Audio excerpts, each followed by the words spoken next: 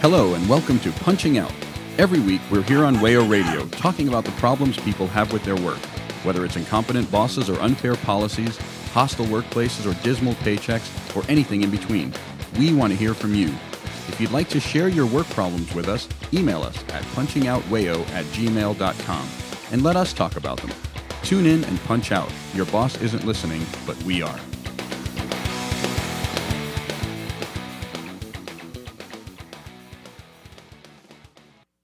Hey guys, welcome to Punching Out. I'm Lou. I'm joined this week by Ryan. Hi. And Noah. Hi, y'all. This week we're talking about this month in labor history, which is a cool subject, and labor relations have gone on for a long time. And it is really important to talk about it. Why, you ask? That's a great question. It's a very good question. I think one of the things we like to do on the show is to talk about these things because there aren't a lot of other places talking about them. This is stuff that you might get a line or two in your history textbook, but otherwise has been sort of forgotten. But in many ways, these are the battles, and we do mean literal battles that shaped this country. That's absolutely true. And like you said, nobody talks about it. We were talking a few weeks back about our episode on weekends and how we could increase the number of holidays they have. And one of the ideas that we had was the Cesar Chavez Day. And most people have no idea who that is. Yeah. No clue. They think he's probably a Roman general or something. And most of the people who know who he is are people who are like the human bowling jacket in charge of Maine, trying to remove his picture from murals or otherwise, just I'm sorry, excising his image. Human bowling jacket? It's a name he was given by a particular writer. It's fairly accurate. Okay. Okay. To be clear, Cesar Chavez was a organizer of farm laborers out in California in, I think, the 60s and 70s. He In 80s and 90s. I mean, he died shortly after or during a hunger strike. And the fact that I'm confused about that should tell you how little we know if you don't specifically seek out knowledge about him. Yeah, and to your point about the weekend, our episode on that, the Fair Labor Standards Act that made the weekend, a federal thing, was passed in October. It's something that so there's some nice synergy. Nice. We're going to go roughly through chronological order today, starting I think with some of the earliest stuff we've discussed on the show, which is Bacon's Rebellion, which happened before the United States was a country, when we were still the colonies of England. And it's one of the earliest instances of what can be called class warfare in this country, warfare being, again, very literal. Yeah, as Lou mentioned, labor relations have gone on for a very long time. One might say as long as people have been working for each other. And in the pre-United States, The colonies. The colonies, yes. Well, that's a loaded term for me. But anyway, during the colonial era of the United States, what you had in the colony of Virginia in particular was an economy based on debt. Everybody owed somebody money. And even if you were in the planter class, it was not uncommon that until harvest time came in, you would be massively in hock to somebody else. So what eventually develops out of this is a society in which you have the planter class, which is making some money and has property. And then you've got their workers who are some mix of indentured servants and slaves. Indentured servants had a certain kind of contract relationship with their bosses, the planters. But the main thing is that they were white. They were coming from England or other European countries. And oftentimes their servitude was to pay off the cost of traveling across the Atlantic. Mm-hmm. And that after that servitude was over, they were free. It was uncommon for it to be a lifetime thing. Right. So you've got this very defined class structure, and you obviously, whenever you have that kind of thing, you're going to start to see some solidarity develop in the lower classes when you don't do anything to stamp it out. And the person who enters into the picture here is Nathaniel Bacon. He is a planter, and he is trying to take land away from the Native Americans. This is our hero, folks. He's trying to take away land from the Native Americans so he can have more property, and so his property and others are not getting raided by said Native Americans. And the Look, rest we never of said all labor movements weren't somewhat problematic. what at we're some saying part. here is Nathaniel Bacon is a land of contrasts. So he says he wants to do this, and apparently the rest of the Virginia planters go, no, we will not lend you troops and equipment for this. This is a bad idea. So his reply This is again, to specifically say, is to take land away from native Yes. peoples so that he can make more money. And the Virginian planters, interestingly, said, nah, no, that's weird. This we're was good. too bad an idea for Virginia planters. Yeah. 1600. This is a complicated Again, story. our protagonist, folks. So, except he shouldn't be, because what ended up happening is that because hell hath no fury like a rich person scorned, Nathaniel Bacon was so mad about this being told no that he basically united minor members of the planter class, indentured servants, and slaves into a fighting force that required armed intervention to stamp out. And the rebellion itself is given, you get scant coverage of it if you get any at all. My American history textbook didn't mention it. It just didn't get brought It's up. this sort of thing that might be like one multiple choice question on Unlike your, the AP or something. Yeah. And that's the extent to which you'll learn about it. You won't learn about necessarily the causes or Right. the effects. Right. And or it might just bring up the irony of the Virginian planters being like, no, let's not take land away from other people. That's not good. Contrary to any other Point in history. point in American history at all to this day. I think American history studies in general kind of lack a sense of irony, and maybe that's why it doesn't get mentioned as much. Fair enough. No, the thing is, too, that the effects are the important part, because after Bacon's Rebellion, I came into contact with this argument through Howard Zinn. I'm sure other people have come into contact with it through him or other historians, but the argument is that it was after Bacon's Rebellion that Virginia and other colonies began to realize you cannot allow indentured servants, who again are white, and slaves who are black, to develop solidarity amongst themselves. And so what they decide to do is they make indentured servitude an easier thing. Right. They shorten the terms that are required. They make it more attractive for people to undertake. They give those people rights based on the fact that they are white, most importantly, and create a race-based society. And in many cases, like harshening what slavery was for those left out of that society. Yeah. Well, that's definitely a tactic that's repeated again. If you look at like the Jim Crow South, that was the specific reason why, is because they said, well, we really don't want to make all poor people's lives marginally better, but since there are more of them than there are of us, what we can do is we can just create a false division between the same class based on some artificial thing. For example, race. Yeah, this is something we had talked about a month or so back. Rich spoke about the populace in the South. They had success there, across racial lines, but ultimately lost out to the establishment of, Jim Crow society, which kept white workers and black workers separate and at the expense of all of them. Yeah, that's something it's not studied enough, or it's not mentioned enough in our history, that the divisions, to me, a lot of divisions are artificial beyond class. Class is the ultimate division to me, and I do have a lot of privilege, but it is definitely a division that there could be more uniting around. The thing is, there is a difference between a division being artificial and a division being false.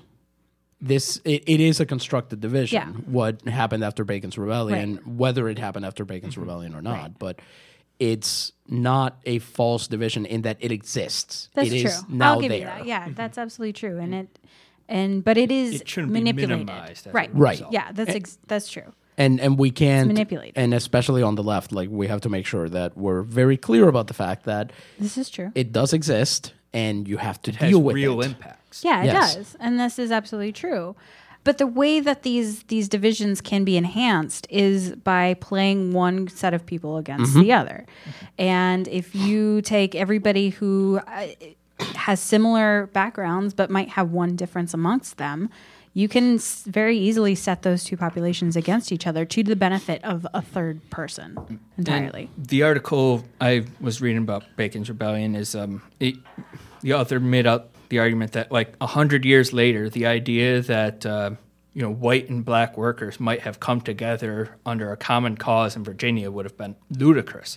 But it happened in Virginia, in Bacon's Rebellion. It's something that You mean to tell me that the way that we are taught history might be carefully constructed to make it seem as though certain constructed divisions are immutable and that they cannot in any way be bridged?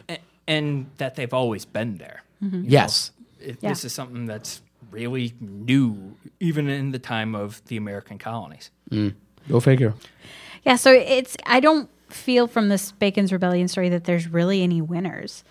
It gets violently crushed. It gets violently crushed. The person who leads it has motivations for profit. Yeah. That's his motivation for this, is to see how much more money and land he can plunder from other people. So at its root, it's a capitalist, pre-capitalist nightmare. Yeah, it's not exactly a great shining moment on the hill. No, it isn't. It's a very Song of Ice and Fire thing. Nobody's coming out of this looking good. Right. But it does, as you guys pointed out, it does illustrate the fact that labor solidarity has been around for a long time.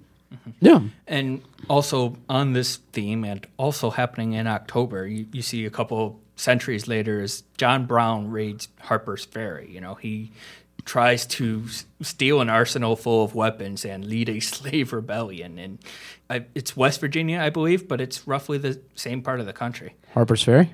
Yeah. I think it's regular Virginia. Well, okay. Original flavor Virginia. Before the Civil War, it all would have been Virginia. Exactly, yeah. Yeah, that's true. a good point. I hadn't thought of it like that. The point is, October is a lot more dope than I thought it was. Dope-tober? Dope-tober. There aren't any of maybe the obvious stories in this month of labor history, and kind of had to dig for what to talk about here. But there's sort of a through line in all of this, in that there's going to be violence in the stories we're talking about today, and a lot of that violence gets kind of covered up. It's not a war, it's not any of our expansions that are talked about, but it is real in this country violence that occurred and doesn't get talked about. I think that's the important bit, that it doesn't get talked about. When I was a kid, my mom sent away for these, I think they were through Time magazine or something, but these cards that were about events, ideas, places, people in American history. And they covered some of this labor history stuff, including Cesar Chavez, for example, in a way that I never saw again until I sought out the leftier of American history. This didn't get covered. I had to take courses in American history for my degree. That didn't get covered. I have seen the textbooks that students at the school I work at use. And really a lot of this doesn't get covered there either. It's almost as if violence against working people is an acceptable silence. You're allowed to not talk about it because, as we said on a couple weeks, well, when this airs, it will be a couple weeks ago, as we said on our second Puerto Rico episode, capitalism is not a natural state, and increasingly you have to use state-mandated violence to enforce it. Right. And you see that at Harper's Ferry, you see that in Bacon's Rebellion, as the state comes down hard on these attempts to bridge the divide, so to speak, in the working class. And Marx, sorry to be that person, but Marx talks about that explicitly in Capital, and how the state, capitalism requires state violence, state-sponsored violence in order to function, because the accumulation of wealth originally starts with violence and plundering and theft, and then eventually you just earn enough power that it becomes just state-sanctioned violence. Right. And all that wealth requires force to maintain and uphold it. It's what prevents people from, squatting in some rich person's third home when they aren't using it during the summer because it's not warm enough. After this break, we'll be back with more fun, violent stories to talk about. Yay! You're listening to Punching Out on WAYO 104.3. If you enjoy our show, you can follow us on Facebook and Twitter at Punching Out WAYO. If you'd like to share your stories, you can email us at punchingoutwayo@gmail.com. Back to the show.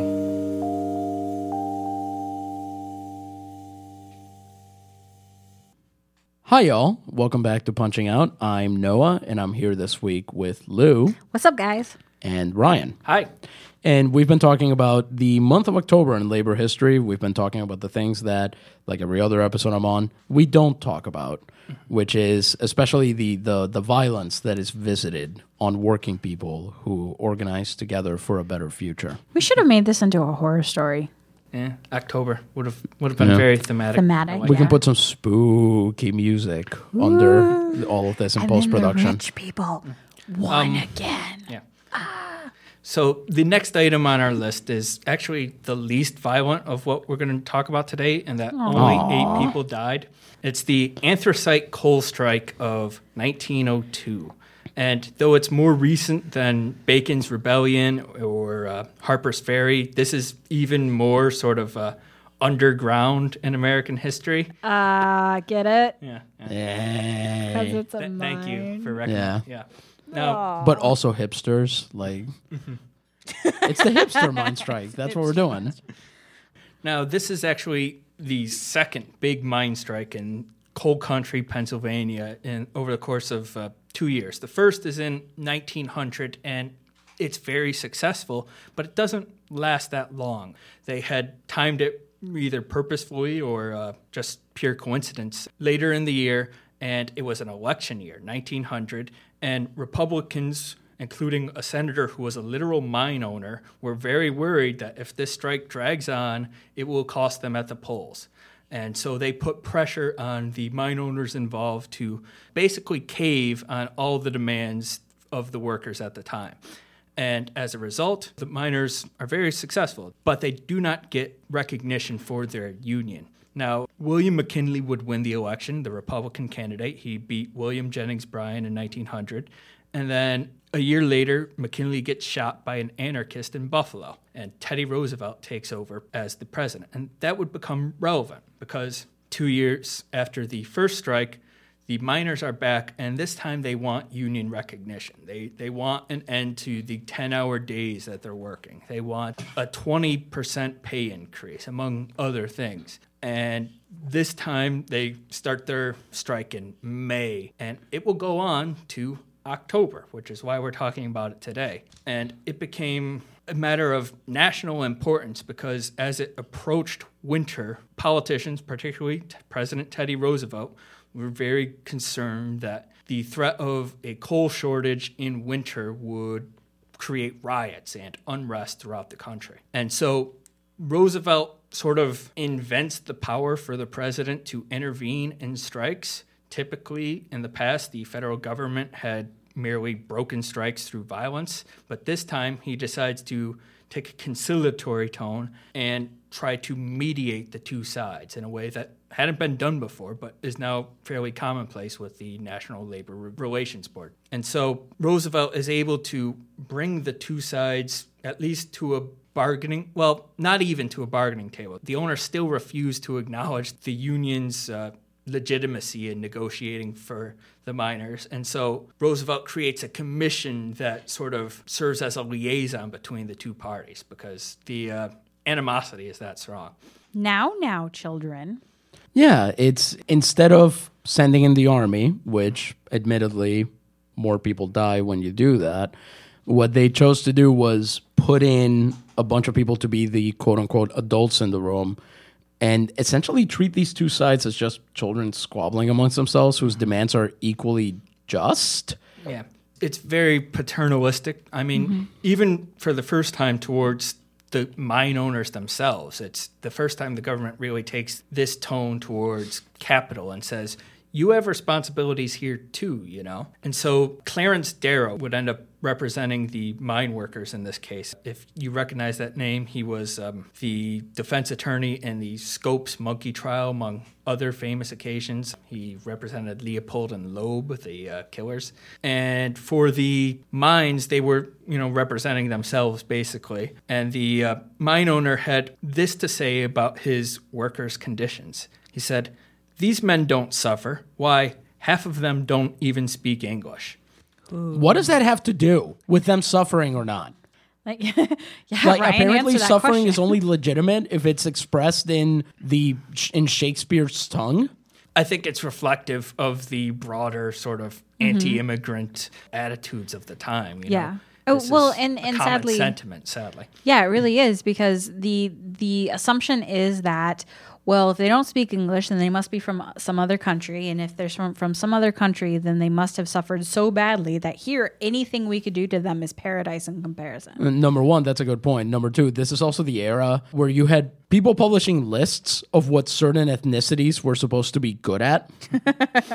That's a thing, and they would be posted in like schools and so on. So if you were a kid of, let's say, Latvian extraction, you were supposed to be particularly good at these tasks and not at these. And this was public policy that you as a child and as an adult would have to just accept as part of the national fabric around you. To some extent, that's still done. Well, yes. Just not officially. We no longer put it, as a chart and a table kind of thing. Yeah.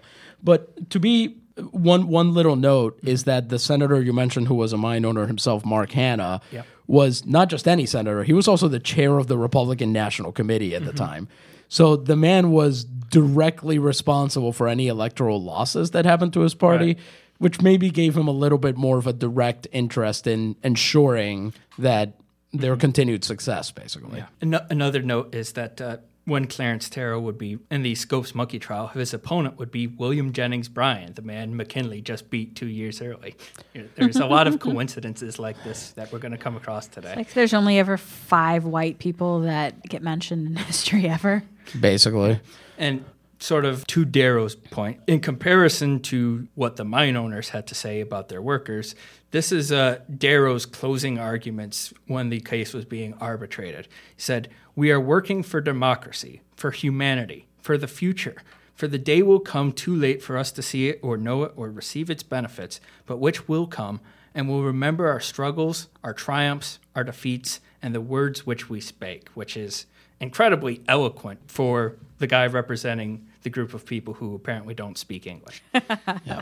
No, and you're exactly right that the way the commission worked was to literally split it down the middle.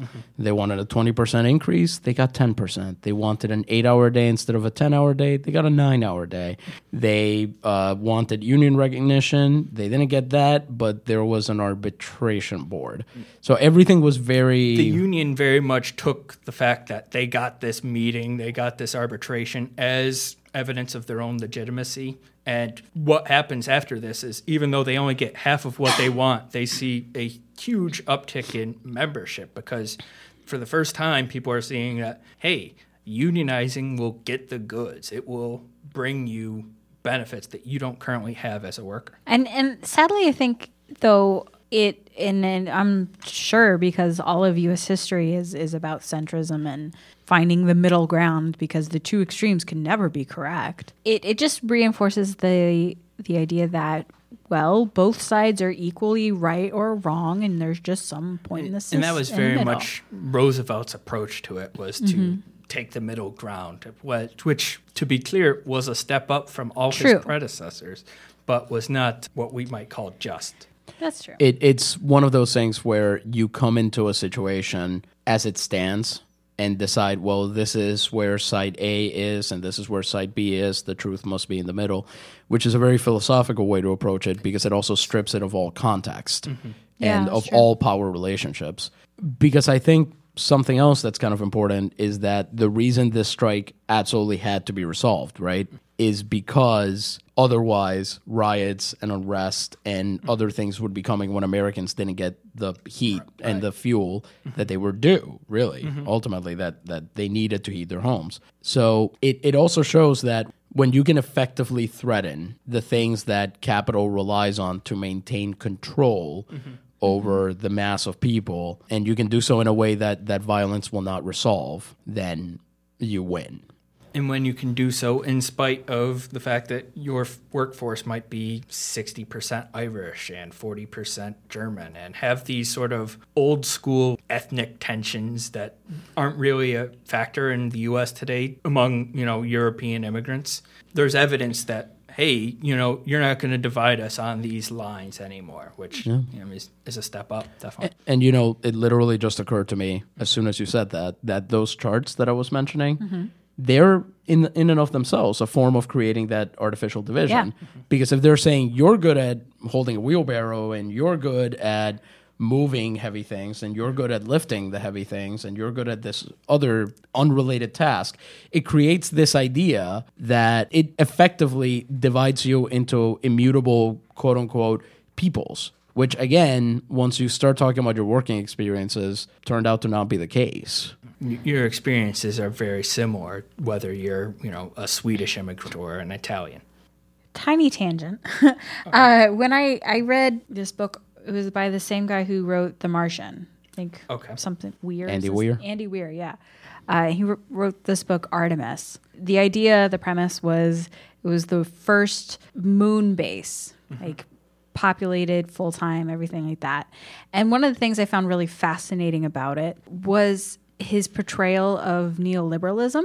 Like, he wasn't intending to show how corporations and how governments can collaborate and create class structures and how those class structures are perpetuated. But that's definitely what I got out of that book. And one of the interesting things he shows is, well, all of the people who work in the life support system, they're all Vietnamese. And all the people who work in the metallurgy system, they're all Saudi Arabian, like all of these things.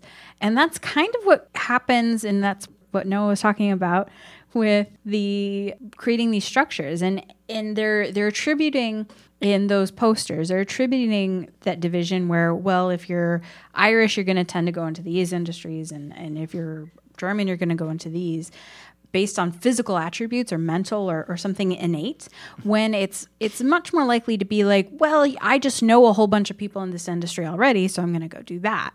Which in that book, Artemis, is something that's a little more clear cut, and that it's the same thing. And to an extent, we still have that today, not just, in this country, we still have those stereotypes about certain groups, going towards certain professions, but also like on a worldwide scale. I mean, we reserve sort of shoe manufacturing to, the countries of Southeast Asia now. It is something that those countries are sort of trapped in doing by, the global market system that relies on cheap labor to keep those of us here in the U.S. shoed and clothed and fed. Yeah. No, that's absolutely fair.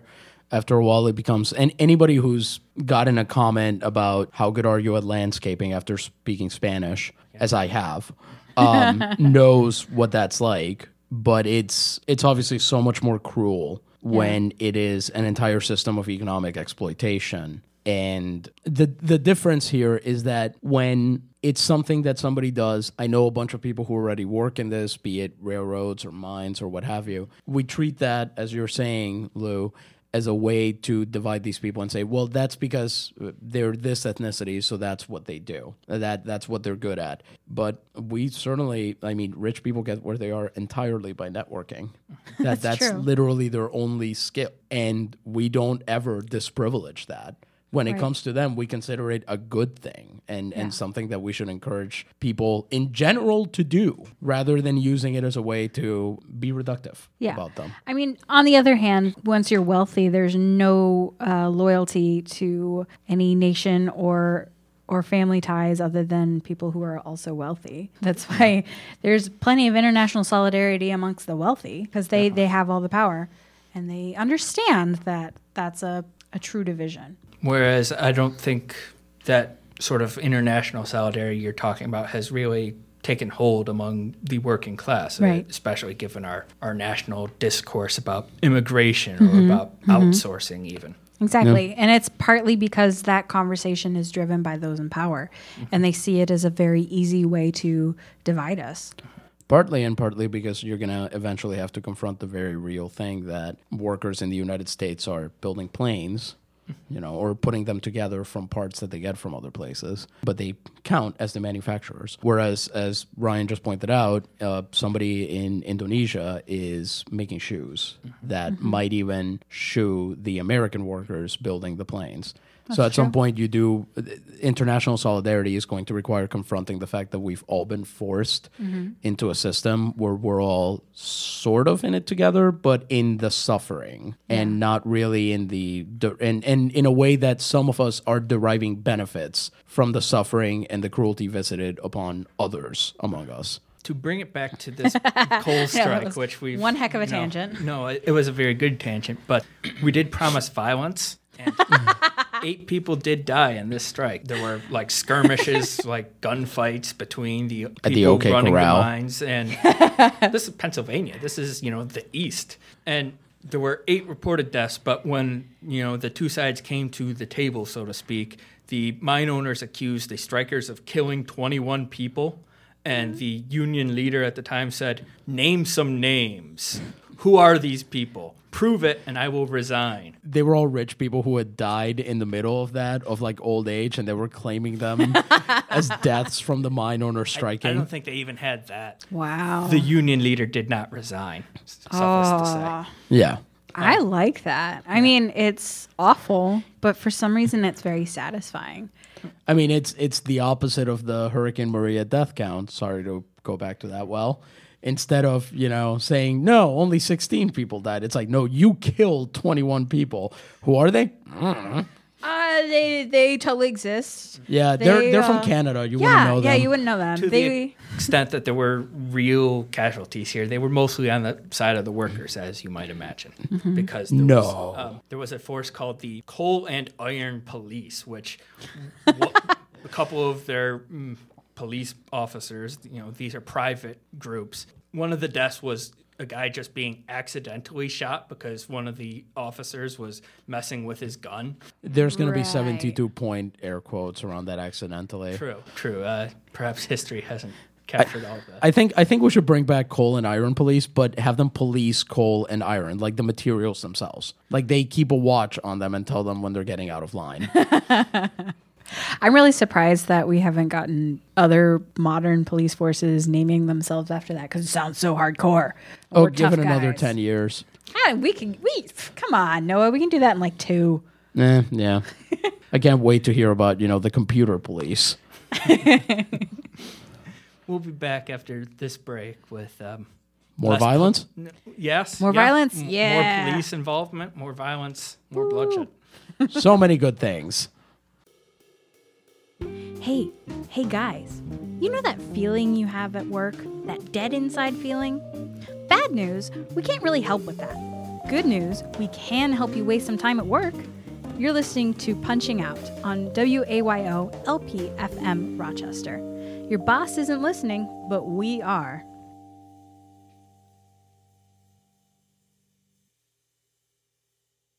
Hey guys, welcome back to Punching Out. I'm Lou. We're doing this thing this week with Ryan.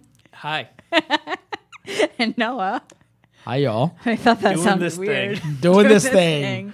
We're doing it We're live. doing it. Except we're not. This is recorded, but whatever. The point is, this thing that is being done by... Oh, God. All right, what are we doing? Do you want to next, start this Ryan? again? No. We're going with it. All right. I respect that. What we're doing this week is we're talking about labor history and specifically things that happened in October. We think that, these are all sort of separate stories. They're isolated stories in some ways, but they all happened in October, and that's good enough for us. One thing that happened in October in 1910 is the LA Times building got blown up. It got blowed up. Yeah. That's a good use of the passive. Mistakes were made. Explosives were planted. And this was part of a series of bombings being carried out by iron workers in the Southwest at the time. Previously, they had bombed, it says on Wikipedia at least, 110 ironworks and somehow managing not to cause deaths or even a significant amount of monetary damage. They need to try harder. Well, on the monetary damage. Like, Yeah, hold like up. let's be Let's clear. be real clear. Monetary damage. They could have done more. Like 110 bombings. That's a lot of bombings. Like, whoa, It's mind-boggling. It's the sort of thing we don't, have in this country at the moment. No. It's not done here.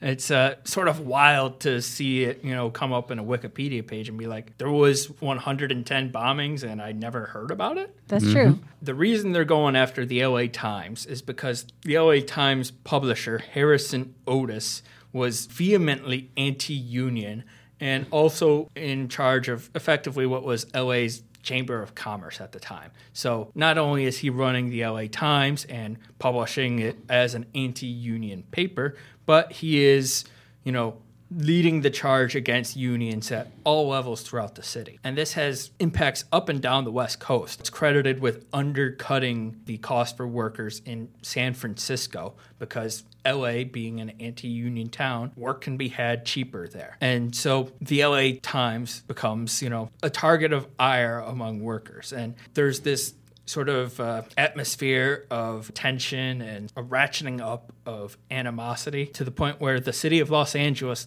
banned speaking on public streets in a loud or unusual tone, which... What's an unusual tone? I am in favor of unions. What? There were a lot of these laws at the time that were designed basically to prevent people from talking about unions, but the letter of the law was such that it was just enough to be legal if they banned all political speech on street corners or if they banned speaking in loud or unusual tones.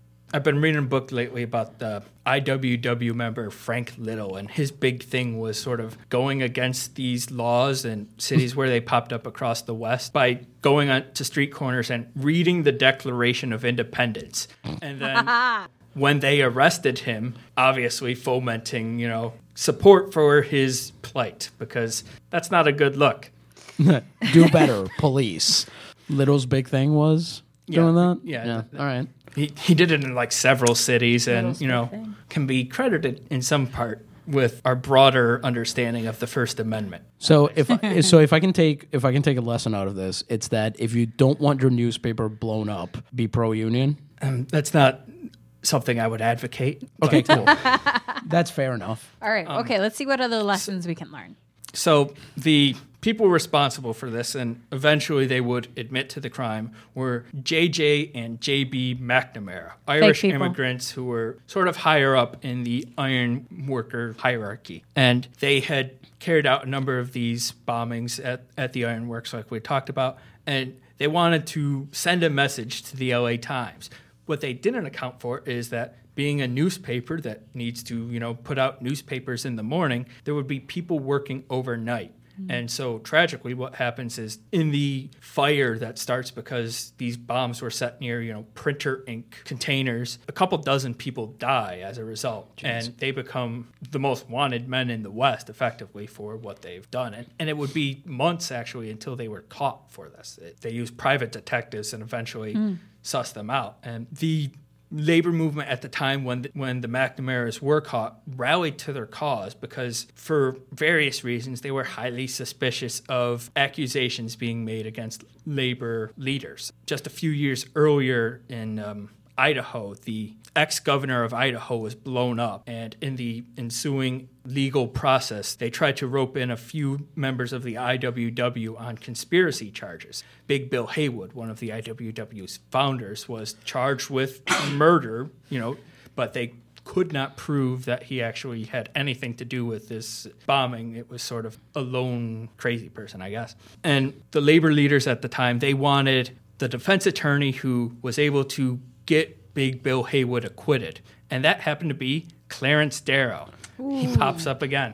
Back at it again. And Darrow soon realized that this would not be as easy a case for him because, well, the McNamaras actually did plant those bombs. I maintain those are fake names. Those are like too on point.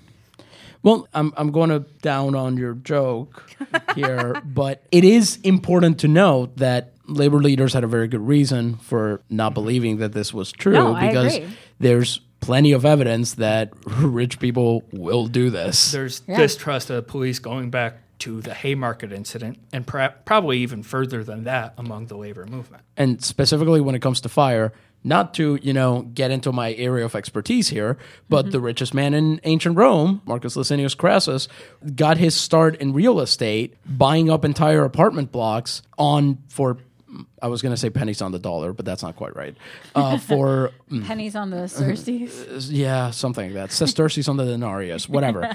But paying way below market value for them because the alternative was to let them be destroyed and gutted by fire. So you would buy them up for a fraction of the price and then have his own trained brigades put out the fire and rebuild anything that was lost. But the thing is, in many of those cases, they were also the people who set the fires.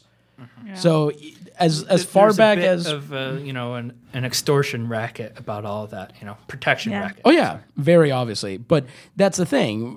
Since long before the Common Era, you've got evidence that wealthy people can and will just do this kind of stuff. Yeah, and the accusation from people, including Eugene Debs, was that Otis had planted these bombs himself and to put the union movement in a poor light. Yes, let's buy into this conspiracy theory because I believe it. Let's just say that. I don't know. I wasn't there. But it's kind of strange that this organization that was into iron, whatever you said they were, iron mines? Ironworks. Ironworks, there we go. They're not getting the iron out of the ground. They're doing stuff with the iron. Gotcha. Iron stuff. They were bombing those and then they pivot to a newspaper. That's weird. Like even if you're super anti-union, to me that's weird. Well, you got to start small and then and then go to a newspaper. Well, not like another. They weren't causing industry. A lot of monetary damage as we had discussed, and I guess they wanted to make a bigger splash. Yeah. There's a lot of stuff you can blow up though. Like you could blow up a railway or Can we not do this? Yeah. Not the least because this is supposed to be my bit. Okay. I'm just saying we're not advocating for blowing stuff up. I'm just saying it doesn't make sense to blow up like no, that's a very good point. And then go to a newspaper. And what do you know, Ryan, what ended up happening to the McNamara's? They went to prison. I think one of them died there, and the other, he served like 15 years and then went back to Illinois, which is where he came from. I mean, honestly, I'm shocked they weren't both, they weren't executed. Executed by all the firing squads. I want to look into that more, like on my own time, because that's such a weird And there are case. a lot of labor leaders at the time who did end up being executed. Yeah. Through legal and otherwise means. Frank Little, as I mentioned before, was like dragged behind a truck for miles until he died. Oh boy, tragic story. Well, you promised violence. Yeah. We're getting we it. got it. No, you've been warned. This was how do you say? A bad look for the labor movement in Los Angeles. And it wasn't good. And it set them back really for decades in the city. It wouldn't be till the 50s that unions gained significant foothold in the West Coast's largest city. And I wanted to sort of tie this into a more modern story, which is that the LA Times, which again historically had been run by this anti-union family, now has a union for the first time in its history. It achieved this, I think, back in January, and that's good. And correct me if I'm wrong, it did so while under the ownership of Tronc? Yes, Tronc, which Tronc is the hilariously named media conglomerate that owns, the Chicago Tribune, the New York Daily News, all of these outlets, and has mostly committed itself to gutting them. As when the LA Times unionized, one of its key concerns was that Tronc leadership had multiple sexual harassment issues within the company that workers wanted addressed. And within months of the union being formed, Tronc sold the paper to, a local billionaire, as one does. Yes. So what you're saying is if you want a paper to unionize, you should blow part of it up 100 years in advance? Not what I'm saying. All right, cool. Fair enough. They actually moved out of the building in question just last month. Oh, really? Yeah. So only last month? The one that got blowed up? This year, yeah. Wow. It's sort of a historic building in Los Angeles, I guess, and they recently moved. I mean, nice. To be fair, if part of my house blew up, I'd kind of want to keep it and be like, and this is the room where everything went to hell. Yeah, look at the ash marks on the wall. And That'd be a cool story. We'll be back with another cool story after this break.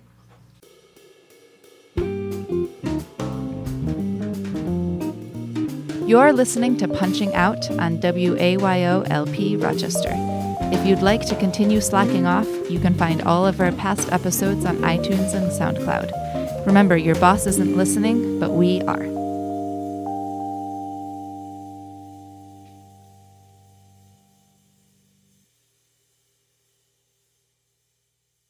Welcome back to Punching Out. I'm Ryan, joined today by Louise. Yeah, that's me. Hi. And Noah. Hi, y'all. We've been talking about labor history, and the sort of theme throughout this has been that these are things happening in October. It's a loose premise, but It's our version of Oktoberfest. maybe it's something that we'll do every month, but I can't say for sure at this moment. And the reason we talk about labor history, as I said in the beginning, is because these things aren't covered. And if they aren't talked about elsewhere, people tend to miss the connections that these events have to the present day. And while you might not quite see the resonance of, an LA Times being bombed in 1910 to today, the broader labor struggle has been a defining feature of American life since there was American life. And that's been part of the point we've made today. And to that point, recently, hotel workers in a few major cities have gone on strike. The labor movement continues apace with fewer bombings and gunfights in the streets, but nevertheless, the struggles are very similar. Specifically, they've gone on strike in Boston and San Francisco and Honolulu, and planning on strikes in Oakland. And what you find as you read this list of cities is that these are some of the most expensive cities in America to live in. And one of the complaints from hotel workers, as you might imagine, is that they can't make enough money to afford to live in the cities in which they work. That's true of a lot of the service industry right now, is that because minimum wage hasn't meaningfully increased in the country since I was first starting working, I don't know, maybe 10 years now, it's hard to make ends meet. And people, especially the wealthiest, they keep taking home more and more of the pie, so to speak, which leads to less for the rest of us. And there are more of us, and we just keep getting and smaller meanwhile, and smaller rents crumbs. keep going up. Yeah, exactly. Right. That's the thing. You need a roof over your head. That is one of the most basic needs. Something to keep the rain out, right? And the fact that becomes ever more out of reach for people who work for other people's gain, for other people's profit, not to be that person, but it's not flashy and it's not explosive, literally, but it is a form of violence. You are taking away people's ability to sustain themselves and to literally have a living while you keep them working for it. It is no less class warfare than any of the other stories we've talked about on this show today. Exactly. And there's sort of a special irony to the fact that these people are providing effectively room and board to rich people in buildings that could be affordable housing in theory. There's cities keep building hotels and luxury condos, and the space runs out for housing that can be afforded by the people who maintain those buildings. And meanwhile, what you have is that people who already own a home or an apartment or what have you will buy these and just turn them into Airbnbs or rental properties and so on. Here's the thing, right? Hotels make a lot of their marketing, a lot of their programs these days are built around making them seem conscious of what they're providing. Yes. So, for example, one thing that gets mentioned in the story you provided us, Ryan, thank you very much, by the way, about the hotel strike in Boston. Well, hotel worker strike. The hotels themselves are obviously scabs. But they have this Green Choice program. I'm sure if you've been in a hotel, if you've stayed in one recently, you've probably seen these. These are the ones that tell you, you can forgo housekeeping for a couple of days and so on. And for you're thinking, at least at first when you encounter that, you might say, oh, well, this is very environmentally conscious and what have you. But the thing that you probably don't realize, And the thing that especially these hotel chains are counting on you not to realize is that they then use that as a way to minimize work for their housekeepers and take away their benefits and take away their pay. And they're not exactly, housekeepers are not in a situation where they're privileged workers in the first place. Right. They have some of the hardest jobs in the country. And now what these companies are doing is, to you, the consumer, making themselves look good and responsible, and to their own workers, using that as an excuse to treat them, to abuse them more than they ever have. Because it's not like you don't get charged less for forgoing your housekeeping. You still pay the same rate. It's a very liberal thing. You get to feel good that you made that choice. Well, what did we start this show today with? We talked about Bacon's Rebellion, and sort of Virginia built on imported labor and slaves and indentured servitude. And then we talked about this coal strike, these mostly immigrant workers in the coal fields of Pennsylvania. And what does the coal mining boss say about his workers? Half of them don't even speak English. And I found this quote in a story from WBUR, which is like the public radio in Boston.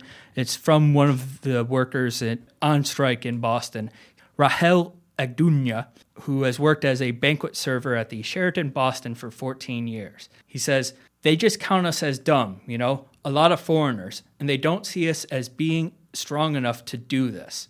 And I think through this episode, unwittingly, it was admittedly just, these are things that happen in October. We've shown a through line from, the origins of this country to our continued use of cheap immigrant and, second generation labor, because we need that labor to make the rest of us kind of go about semi-comfortable. No, that's absolutely true. We haven't.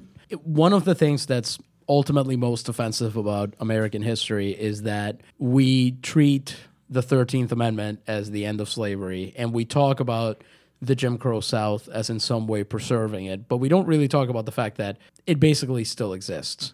We still import labor, and we still pay them much, much less than they're worth, ultimately. No other consideration matters, and we treat them as less than people. And we continue to do so because, much like the mine owner who said, these people don't speak English, the rich and powerful among us, and many of the non-rich and non-powerful, think of them as literally being unable to express their suffering, or, as Lou put it, being undeserving of expressing their suffering, or like they're not allowed to complain. Yeah, and I think it's a little bit more nefarious than that. I think it's not that they're unwilling to complain or anything like that. It's that they are automatically grateful for the opportunity to serve. And in some cases, there's a language barrier that makes it more difficult for them to, speak out against the abuses they're facing. And cleaning and housekeeping is an industry especially where it relies a lot on these sort of immigrant worker populations.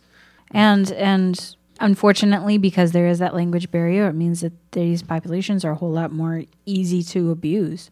And to keep from organizing themselves. Exactly.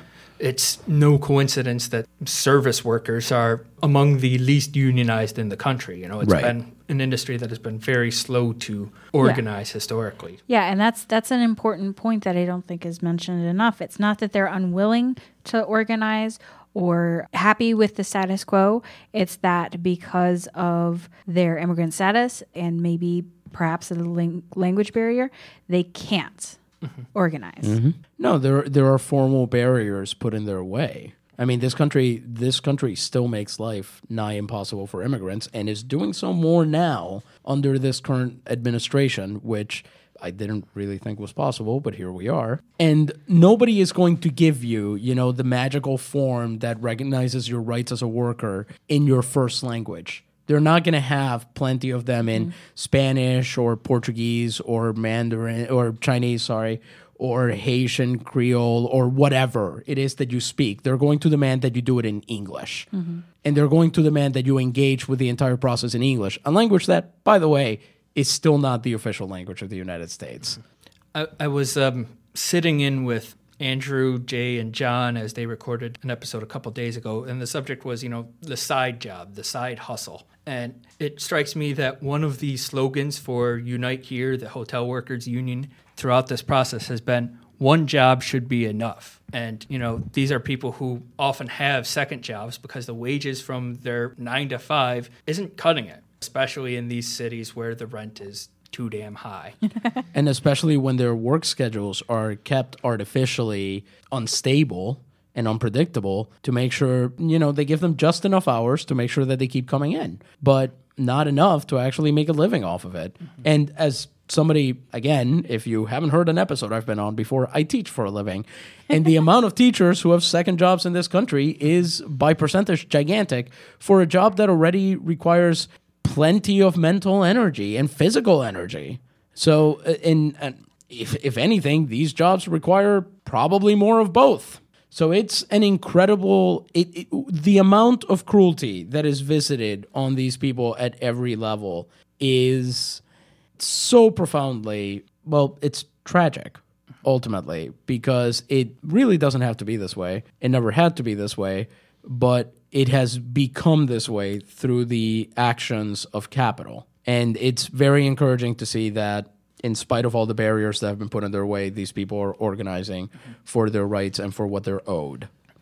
One thing you see a lot when you read about labor history in this country is that in the past, these things were understood by so much of the population. Like crossing the picket line, for example, was a cardinal sin. And because these things aren't talked about, this thing we've discussed throughout this episode, that these stories get buried. There's not as much knowledge about that. So you have, for example, a unionized baseball team, the New York Yankees, crossing the picket line in Boston at their hotel. Boo. There's just a basic lack of solidarity and understanding about labor issues in this country. Well, and again, that's the interdependency, right, of labor. So the Yankees are a unionized baseball team. They should be paid what they're worth. They should not exist, but that's an entirely different thing. That's an individual thing. I'm sure Punching Out in general doesn't endorse that. They should, but that's another episode. Anyway, but they're a team that is going to depend on, over the course of a season, probably thousands of other workers who are also unionized. But for all they know, they've got their jobs. They've got their things to do, and nobody in that organization is going to be checking hey, when we go play, when we go play the Rays, how do we know that there isn't a strike going on at the hotel that we're going to be staying at, or at this, because even now, these strikes, they aren't, national news by any means. They're lightly covered, if at all. Yeah, what we've gone is from muting the history after it happens to muting it even as it's occurring. Because if it never enters the popular consciousness, then there's no reason to chronicle it. And so to some extent, it's hard to blame the Yankees for what they've done, but I'm willing to. Screw them. It's I think practice. I can make that sacrifice. But if you think about it, who making a stand would ring louder than a professional baseball team? If they chose to not break that picket line, that would be quite a statement in favor of the hotel workers themselves. Well, the actual answer is a professional football team, but still, they would make a pretty big splash, I would think. Yeah. We're just saying, it would be nice to see people that, on the other hand, the thing you can definitely say is, to whom do Americans look up more? Yeah. In those terms. If Aaron Judge stood out there and said, we're not crossing this picket line, the Yankees would lose some fans, I would imagine. But there might be... They can afford that. Who cares? This is true. But there's going to be, I bet you, a few hundred or maybe even a couple thousand people across the United States who might suddenly be like, why is he saying this? Yeah, they have a bigger light to shine on these issues. And they have a bigger, and they've got an ability to do that. I think this is, again, to go back to this theme of sort of separating labor, I think this is one reason why the point on athletes and the rhetorical point that gets made against them is that they should just stick to the game and not engage in politics. And I think it's because people are afraid. They've turned athletes into our heroes, and now they're basically mad that athletes are realizing that they can use that in a way that's actually, positive for advocacy. Yeah. I think this has been an interesting discussion. It's taken a lot of different directions throughout our past hour and change now. I want to get home and watch the Red Sox beat the Yankees. So ALDS is ongoing. Yes. I'm rooting for injuries on that one. I'm Ryan. I'm Noah. And I'm Lou. This was Punching Out.